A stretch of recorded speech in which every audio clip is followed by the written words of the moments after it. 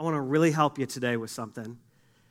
First thing I want to help you with is I want to help you have a better chance of avoiding a bear attack next time you go hiking where there might be bears. Okay? I want to help you with that. Okay? Now, I don't know how many of you frequently hike where there might be bears, but if you should ever do it, or if you have a friend that does that and you just, or family, and you want to help them out a little bit, I want to help you with that today, okay? And you just hold that thought for a second, okay? Because it's going to be part of how we engage this continuality, what's just primal to us, what's of utmost importance to us. What really, if we could get back to some central things, say, oh man, this is of utmost importance, and if I'm going to understand how the rest of life works, if I can grab a hold of these things, it'll be so helpful. And here's the reality: if you want to lower the likelihood that you'll be attacked by a bear when you're out hiking where there might be bears, there's one simple thing you can do. You don't look like you're ready to write this down. I'm trying to help you, okay? One simple thing you can do is simply not hike alone. Truthfully, 70% of bear attacks that happen to hikers that are alone. 70%. Bears know something that we often forget. There actually is some strength in numbers. So if you're going to go hiking and you're going to go where there are bears, I'm just telling you, you're safer even if you take an enemy with you. You got a better chance. Okay, just 70%. There's this thing that the bears somehow understand about humanity, that we're just a little bit better together, and that is primal to us, right? That is, we are made to be together. We're made to live life together, to be forged together inside of relationships. And just before we go any further, let me just acknowledge something that I feel with many of you in this moment. And if I was in your seat, I know kind of what's happening here. Let me just speak to my fellow introverts just for a minute, okay? I know, you're in church, and now we're talking about together, and we're talking about, you can already feel okay, we're going to talk about relationships and community or something, right? And your hands are already starting to sweat, and there's a reason you sat near the back, and there's a reason you sat on an aisle, and it's all, and that would be me. I would be thinking, why? How do I get out? What's the ploy coming here? And I understand it, introvert to introvert, I get it. I totally get it. But here's this reality that I can't escape and that you can't escape. And that when push comes to shove, your body, your very being is a connection-seeking machine. Even when you don't realize you're looking for it, you're looking for it. And even when you've been so disappointed by relationships and humanity and togetherness that you've tried to shut it down, your body is still always trying to ramp it up because it's primal to us. It's all throughout the story of God in the Scriptures. Early on in the creation story, God creates Adam, and he looks at Adam and says, man, it's just not good for that guy to be alone. So he creates Eve, and then from that point on, God starts building togetherness. He starts building families, and then he starts building people groups, and then he starts building nations. Right? That's all throughout the Old Testament of your Bible.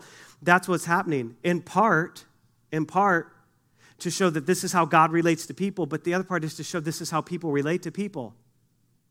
There's a primal, constant need for togetherness. You go to the New Testament of your Bible, it's what Jesus did. He got some people around him. If anybody ever could have solved all the world's problem on their own, it was Jesus. He had really good odds. He had all the right strength sets. But he calls people with him to do it. He gets 3 around, he gets 12 around, he gets 70 around, right? It's together. Even when Jesus raises from the dead and goes back to heaven, he leaves people. What's he do? He leaves them together. He leaves them in groups. He's building communities. At least 58 times in the New Testament of your Bible, there's these words, one another. There's all of this emphasis on how we relate to one another, because the assumption is we would be living life together. The assumption is we would be living it in togetherness. In fact, almost every letter in the New Testament of your Bible is written to a group of people. There's a very small few that are written to individuals. Almost every letter in the New Testament Bible are written to groups of people together. They would have heard it together. The assumption is together. Now, that's hard for us, and we need constant reminder of that in our very kind of Western individualized world. We could use constant reminder of that. But it's about this thing of together. But here's the thing. Like, that's all throughout the story of Scripture. It's all throughout the story of humanity. You and I live inside of bodies and souls that we're connection-seeking machines, just always working. And yeah, I think we'd be honest with each other if we just said it is not working very well lots of the time. Could I just go so far as today that say lots of us are in rooms like this with lots of people, but we're not really together? Numbers have nothing to do with the togetherness. Nothing. Nothing. You can be with thousands and be alone. And it's doing damage. It's not new to us, but loneliness does damage. I want to just read you a little bit of an extended quote by a guy named Dr. John Delaney. And this is what he says. He says, loneliness is the chief enemy of our modern world. When we're lonely, we make up stories about why we are hurting. We tell ourselves stories of abandonment, unworthiness, and shame. We might have real stories like that, but then we start expanding them and multiplying them. We make enemies out of our neighbors, turning us into them. The toll of loneliness on our bodies, catch this, the actual biochemical poison that our brain creates when it recognizes that it is lonely is worse than us smoking 15 cigarettes a day. Loneliness is killing us. It's killing us. It's killing us.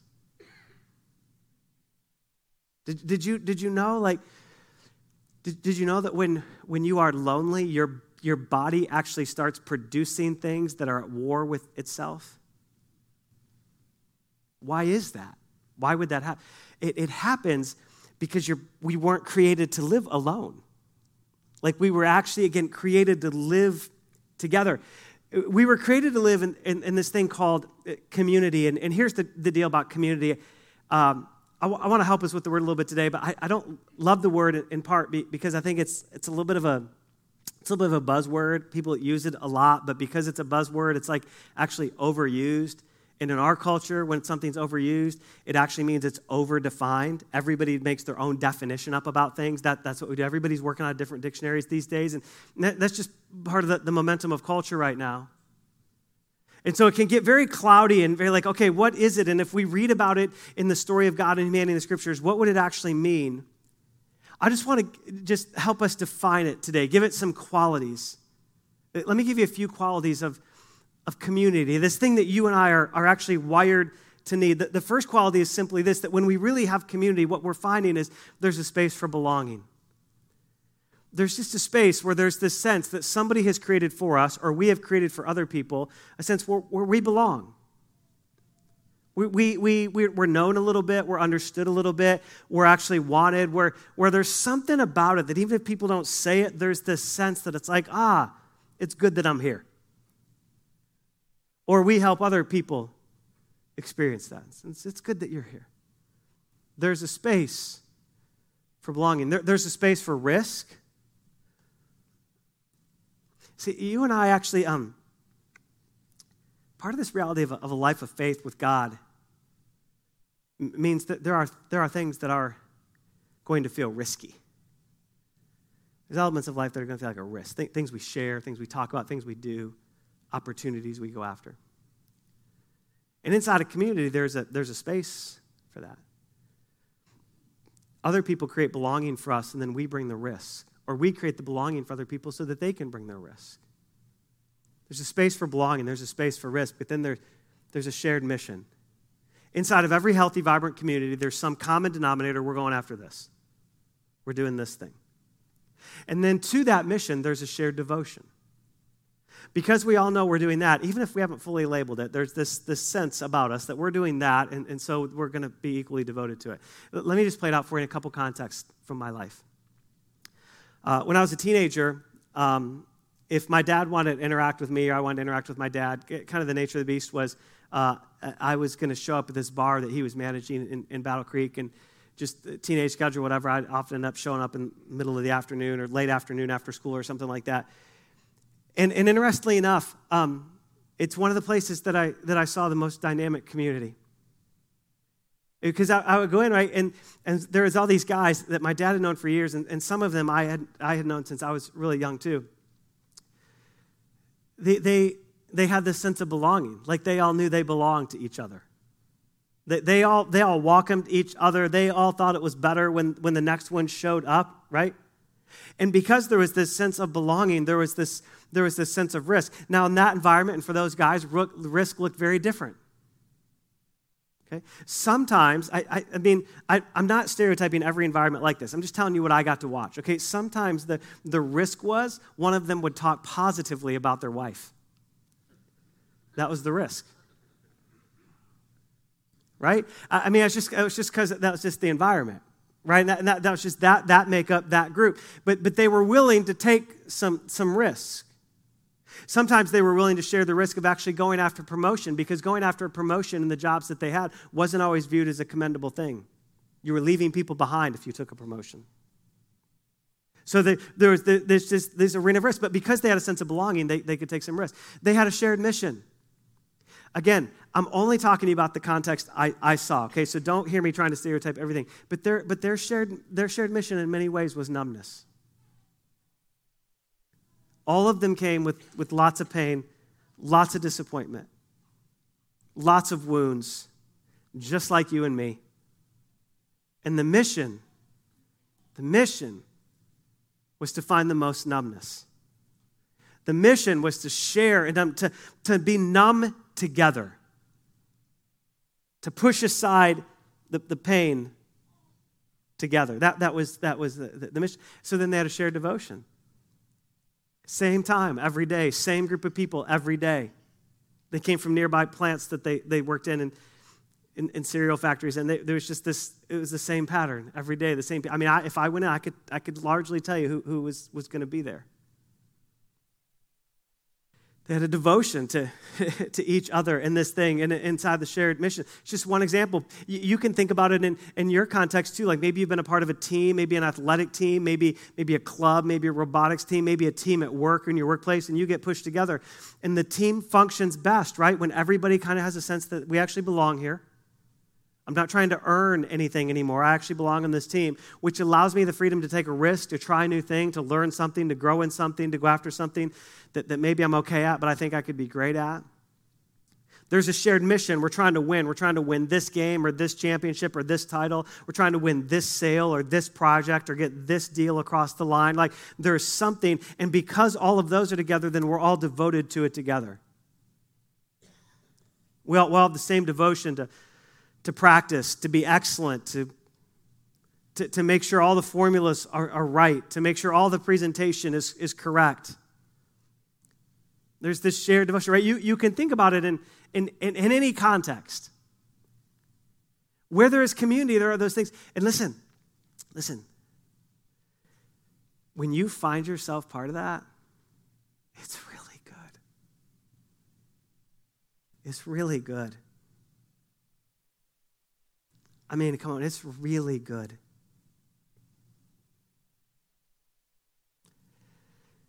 Part of the reason it's really good is because you and I were made to live with community. We weren't made to live on our own. The dynamic is that we see in the story of God is you need other people. You need more than just your person. You need more than just your family. You need this dynamic of community, of a group of people where you have a space for belonging and a space for risk, where you can be vulnerable and where you can air some things out and where you can ask for help and where you can, right? And when you do, when you have it's good. Man, it's good. But I also like to suggest to you today it could be better. Those qualities are good. And some of you have them in certain pockets right now, and it's really, you should enjoy it for all it's worth. I just want to tell you, it could be better. See, you could get those 4 qualities in any context. It's why I told you that I actually saw them in the bar that my dad managed for years. You can get them you can find them almost anywhere. Okay? It's not a guarantee you will, but you could find them almost anywhere. But there's like another level. And there's something even greater than how good that can be. There's this type of community that's very Jesus-shaped, where there's like another gear we shift into, where it goes from really good to absolutely amazing. We see it written about in the New Testament Bible in places like Hebrews chapter 10, where the writer of Hebrews is writing to a group of people who in part are experiencing some persecution. So life is not perfect for them, right? It's not easy for them. But because of that, they're realizing how much they need each other. This is what the writer writes, Hebrews chapter 10. He says this, let us consider how we could actually spur one another on. And then check this out, towards something, towards love and good deeds. Like, how could we actually encourage each other? How could we spur one another on to like more vibrant and full living? And let's not give up meeting together, as some are in the habit of doing. Now, you could ask, just real quick, you could try and read in between the lines a little bit. Why were they in the habit of giving up meeting together? Why did some of them stop meeting together? Same reasons you and I don't like foster community. It's the same reasons. It's just a couple thousand years later. It's the same reasons. They're a little too busy, and they've gotten hurt a couple times. They're a little too busy, and they've gotten hurt a couple times. It's not even that hard to figure, right? Just look at the history of humanity. And so the writer of Hebrews is like, I know, like that's the thing, but don't give up meeting together, as some are in the habit of doing, but instead encourage one another. And all the more as you see the day approaching. These people are just living for the return of Jesus and more of an expression of his kingdom on the earth. And he's like, okay, so like the way we're going to see more of Jesus on the earth, the part of that is we're going to have to do what's primal to us, which is stay together. We're going to have to be inside these pockets where we're encouraging each other, where we're building each other up, where we're spurring each other on towards love and good deeds, like very Jesus-shaped qualities. And part of that is so true because of what Paul wrote in his letter to the Romans, again, to a group of people. He said, now in Jesus, what we begin to understand is that in Jesus, we're like lots of people, but we belong to each other.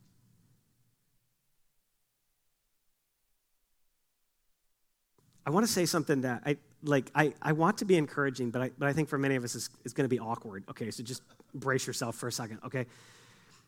But if you're joining online today or you're here in the room and you belong to Jesus, like you've surrendered your life to Jesus, his salvation and his leading, his ongoing leading and shaping of your life, you actually belong to all the other people that are doing that.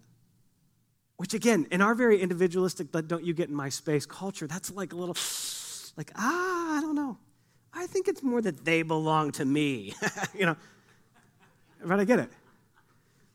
But Paul's like, no, yeah, actually, we all belong to each other. Why? Because there is this reality that there is the strength in numbers. We are better together. We do learn something from when a bears attack people. There is this thing of we are made to be together. You're made to experience life with more than just your person and more than just your family. So what's it look like if we add a Jesus-shaped layer to it? Let's just take it out because it's the same qualities, just expanded a little bit. One, we find a space for belonging, but belonging and becoming. When it's a Jesus-shaped community, when it's a Jesus-shaped group of people, what we begin to understand is that we allow ourselves to belong. We create spaces where people feel like they belong, where people feel like it's better they're here, and you find spaces where people have created where you just sense, even if nobody ever says, you just sense it's better when I'm here. But inside of that space, what we're acknowledging is that this is a space where I can still become who Jesus is shaping me to be. Which means this, inside of Jesus-shaped community, there's no arrivals. There's no finished products. There's no finished products. I made an awkward statement. Can I just make a real bold one? Those of you who live like you have arrived are the greatest enemies of community that I know. Get over yourself and gain some humility. You're killing the rest of us. And I said that boldly enough that maybe I'm the problem. Okay, but look, there's no arrivals. We're all becoming. And when we get inside of a community where there's a sense of belonging, part of the deal is that there's got to be belonging and becoming. And you can be on a team, you can be a part of a community that's great, but if there's not room to keep growing, if there's not room to keep moving, if there's not room to acknowledge that even today in this moment, Jesus himself is doing a good work in me to help me keep willing and acting according to his really good purpose, then it gets short-circuited. There's not a limit on Jesus' goodness and power in our life, so I want to resist arrivals and welcome becoming. So could we create spaces where we don't expect people to be perfect, where we don't expect people to show up having arrived, where we don't expect people to maybe even understand the same things that we understand, who have been through the same things that we've understood? Could we create spaces like that? We need to create it for people. We need to find people who are creating it for us. These places of belonging so that there can be becoming. And when we find there are places of becoming, then we find there are places of risk for growth. It's like risk for the sake of growth. Like I'm gonna risk something for the sake of growth because I do believe I am becoming. And when I find a group of people who are warm enough, who are in enough community, who can exercise enough hospitality to help it feel like I belong here so I can become here, then I have found a place where I can take a risk. I have found a place where I can risk some vulnerability or a new layer of vulnerability. I can risk not having it all together because I get the sense that the people I'm with, they don't really think they have it all together either. That together we are becoming. Together we are growing in something. And so there is a risk. Here's the other dynamic. Like we got to understand risk for the sake of growth. We got to understand that means we enter into community environments or environments where we're pursuing community with the assumption that it will be difficult, there will be pain, there will be disappointment. So often we get in this context of the church and we come wanting to acknowledge that we're not perfect, but we put the expectation on everybody else that they would be perfect. And so when we experience a disappointment or a hurt inside of community, we want to throw in the towel and say, that's it, I quit. How could that have ever happened? Well, it happened because you're hanging with humans. Welcome to the party, right? There's a tension that we live in here, right? Where we are looking for more of heaven on earth. But what we are on right now is not heaven, and what we are on right now is not hell. But there is some brokenness. And so what I want to say, like, for those of you who have tried community and you've pushed into community and you've wanted Jesus-shaped community and you've experienced hurt and disappointment, sometimes it was accidental pain, sometimes it was intentional pain, sometimes somebody was just careless. What I want to say to you is this: I am deeply sorry. I've experienced it too. And I'm sure I've contributed to it as well. And so I'm deeply sorry. But we can't give up. Pain didn't remove the truth that you and I were made to be together. It highlighted the truth that we're made to be together with imperfect people. Don't give up. Don't throw in the towel. Don't say, I'm never going to do it again. Come back to this purpose of Jesus. Come back to this thing that Jesus said we belong to each other and say, okay then, that's worth fighting for. And I know going in it's a risk. Now, I know some of you have been on the wrong end of massive abuse and spiritual abuse, and I know that's like this whole other level, right? And I'm sorry for that too, and I'm not diminishing that pain and that trauma that goes with that at all. And there are roads of recovery, and there are paths, and those have to be taken remarkably seriously. But so many of us were quitting over really petty things. One of my greatest joys the last couple of years is hearing stories of people who didn't quit when it was remarkably hard. In the most divisive time where community was rocked and shaken the most, the people who doubled down and said, it's worth it, man, those are heroes. Those are legends. Those people are next level. If you want to know where the mature people are, look at the people who hang in when it's hard, who stay at the table when not everybody agrees. That's it, man. That's it. a modern day miracle. This is not my statement. I wish it was, dang it. But a modern day miracle in our time is long-term engagement with a church. Really. It's just true. It's sad, but it's true. Because we got to understand there's risk. So there's the space for belonging, and there's this space for risk for the sake of growth in who we're becoming. When we find a pocket of people who have created this sense of belonging for us, we know, okay, I can start risking some things here. And I might start small, but I can start risking some things here. I can start expressing some vulnerabilities here. I can start actually acknowledging where I genuinely need help. And I'm going to do it with a bunch of other people who don't think they have it all together either. But then we have this shared mission for Jesus. We have a shared mission that belongs to Jesus. Part of the reason Jesus left us here to do life together is because he designed that we would be stronger together. We would be more influential together. We would together have a greater influence and example than we do individually. Jesus made this statement to his disciples. He said, hey, the way the world around you is going to know who you are is by how you love each other. Isn't that fascinating? Like, they're not first going to know, like, by all the other things that you do. They're going to know primarily by how you love each other. Lots of people can express power.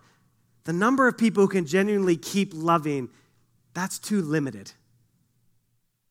Right? And so Jesus is like, let's concentrate on that. All the other stuff will come. Let's concentrate on that.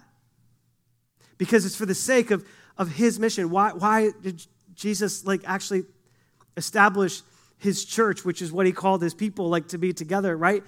It's for the sake of his mission. It's for the sake of his story. So we don't have a shared mission of just winning a game or a title. We don't have just a shared mission of numbing something. We don't have just a shared mission of a sale or an accomplishment or a growth. All of those are wonderful and great, but we have a shared mission that impacts eternity and elevates the person of Jesus in the world.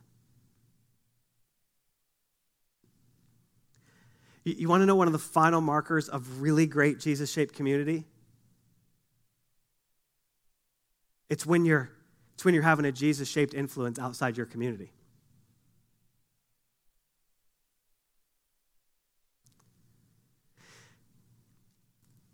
We've just said some things today. Let's go to the next level again. So if your Jesus-shaped community is only impacting itself, there's more you can experience. There's more available to your group. There's more available to your community. That's why, for us, it's more life for more people, because if it was only about us, then how would that ever be like a Jesus-shaped thing? Like that just is completely opposite of how Jesus designed things. It's for this shared mission, which means this: when we have this sense of belonging, right, and we have a place, oh my word, I actually think I could take some risk here for the sake of my own growth and for the sake of development, and I'm helping create the belonging so other people can take a risk. Because look at this, man, I'm sitting in a room with a bunch of people who they don't have it all together. Praise God, thank God. Thank God you're broken. I mean, right? Then we have this shared, we understand we have a shared mission. Our growth is in part to walk more fully with Jesus and to keep moving forward and then to multiply his influence. And so because of that, we have a shared devotion to Jesus and one another. We have a shared devotion to Jesus and one another. That's like this calling card of Jesus-shaped community. Is our devotion is to Jesus and it is to one another. It's not just to one another, and it's not just to Jesus. We're not here just to help each other feel good, and we're not here just to learn facts about Jesus. When we have Jesus-shaped community, we're here for each other so that we can grow together, and that we could be together, that we could risk together, that we would have a place to be vulnerable and have safety nets below us so that we could say, look, at the end of the game, we're about something much bigger even than this group where I found community, with this 4 or 6 or 8 or 9 or 12 or 20 or whatever it is people, there's something bigger there. And so I'm devoted to this thing. I'm devoted to this thing. I'm devoted to this Jesus, and I'm devoted to these people. Just to see it in big picture, I want to take you to an often used portion of the scriptures around this theme and just help us see inside of it a little bit and see these qualities like just pouring out from the lives of these people. Acts chapter 2, verse 42, this is what it says. They devoted, so it's these early followers, it's the early disciples, and then it's thousands of people who within a couple of days have all responded to Jesus. So they devoted, there it is. I mean, it's right off the bat, like it's going to work, and we're going to see a picture of community, but it starts like they're devoted. They devoted themselves to the apostles' teaching, the teaching of Jesus, the life of Jesus, and to the fellowship. That's to each other. Do you see it right off the bat? They're devoted to Jesus and to each other. They're devoted to Jesus and to each other.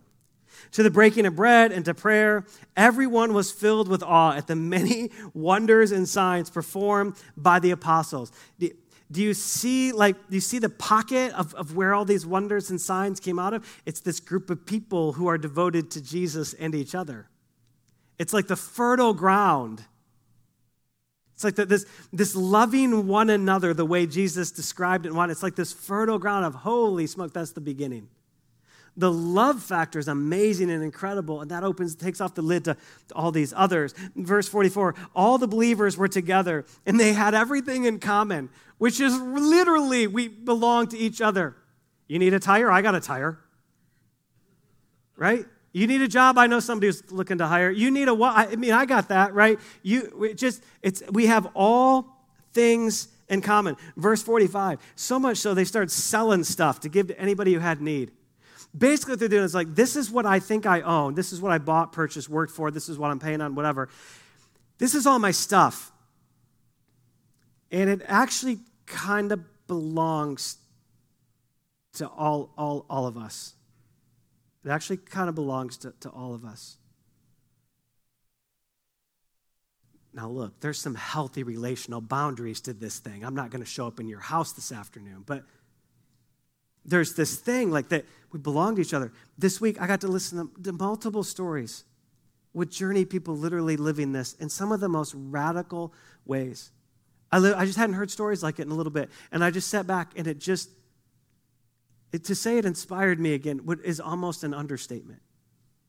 Or people who are literally leveraging their lives and their possessions for the good and the safety and the rebuilding and the restoring of other people.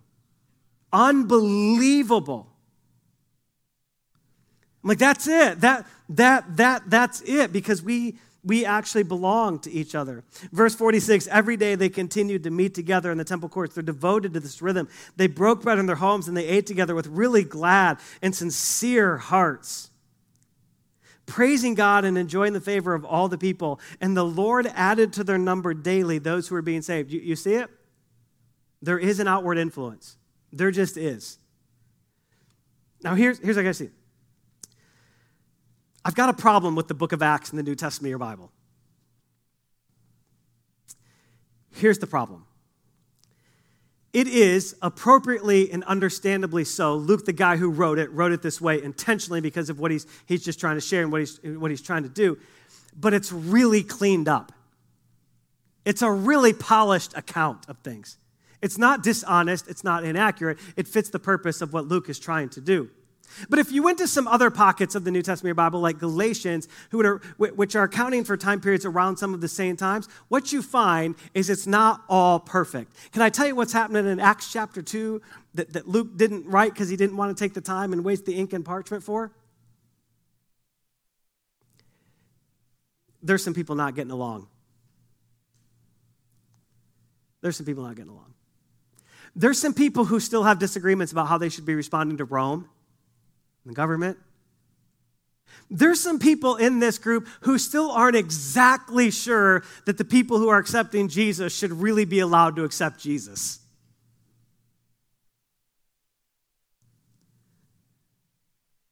It's not perfect. It's littered with risk and loaded belonging and devotion in this mission. Friends, we need each other. We need community. You need a place where you can belong and where you can risk and where you have a shared mission with some people that's way bigger than you and way bigger than just the group, and where we can be devoted to Jesus and one another. This is primal to us. We're meant to experience this. And it's possible. And it can be valuable at every single season of our life. And just to help with some context to it, I want to give you just a couple minutes to listen to a story of a journey couple who's experienced this inside of the context of small groups, which is one of the most tangible ways to experience this, is to find a small group of people that we can navigate this with and begin to experience this with. And I just want you to hear their story like throughout life, the benefit of throughout life. And then we'll talk about some ways to respond to it. Go ahead and take a listen to this for a couple minutes. We're Chad and Becky Bertles Krebs. We've been attending Journey for about 2.5 years. We came here just as COVID started. We've been involved in small groups since college. We started when we were single in small groups. We attended Campus Crusade, which is now called Crew. And that was real helpful for us at college because you need that support. You've been pulled away from all of your other support. And we then started joining small groups at churches. Our first church was big on small groups, which was great. It gave us a great start. I was involved with an accountability group through Promise Keepers for more than 5 years. Promise Keepers was a men's ministry. My mom and dad were divorced, so growing up I didn't have a dad, and I just, like a sponge, soaked up that information on how to be a godly husband and father. We had small kids at the time, and I was like, how am I supposed to do this? That small group was super, super helpful. Our first child developed cancer and surgeries and treatment and eventually passed. I don't know how, between our faith and members of our small group supporting us through that, I don't know how we've gotten through that. That was important. We had our family too, but the small group was the ones who were praying for us faithfully, walking with us through our pain, and reminding us of God's promises to be with us. You just, during times like that, you need other people around you. You need community, a Christian community, to direct you back to God. It's a safe, confidential environment, and you can share your burdens and your joys, and that, how do you say this? It helps carry the weight of the burdens, and it's somebody to celebrate the joys with. One of the places of growth for me that small groups help is I'm a future-oriented person and have a hard time being in the present. And I also am a person who does and goes, and so I don't have much margin in my life. And God has really been teaching me to slow down, to be in the moment with people, to connect with them, and that really relationship is more important than getting whatever done was that I want to get done. And so that I'm trying to follow His agenda, not my agenda, which is really hard for me because I always have an agenda. It's true. At first it feels a little awkward to be risky and vulnerable with people that you're just meeting. But honestly, as you do, that group draws together then to be a help and support to each other. God built us for relationship. First with Him, but then with other people. And that's where the real work happens. That's where you grow, as you're accountable to others, as you learn as they go through things.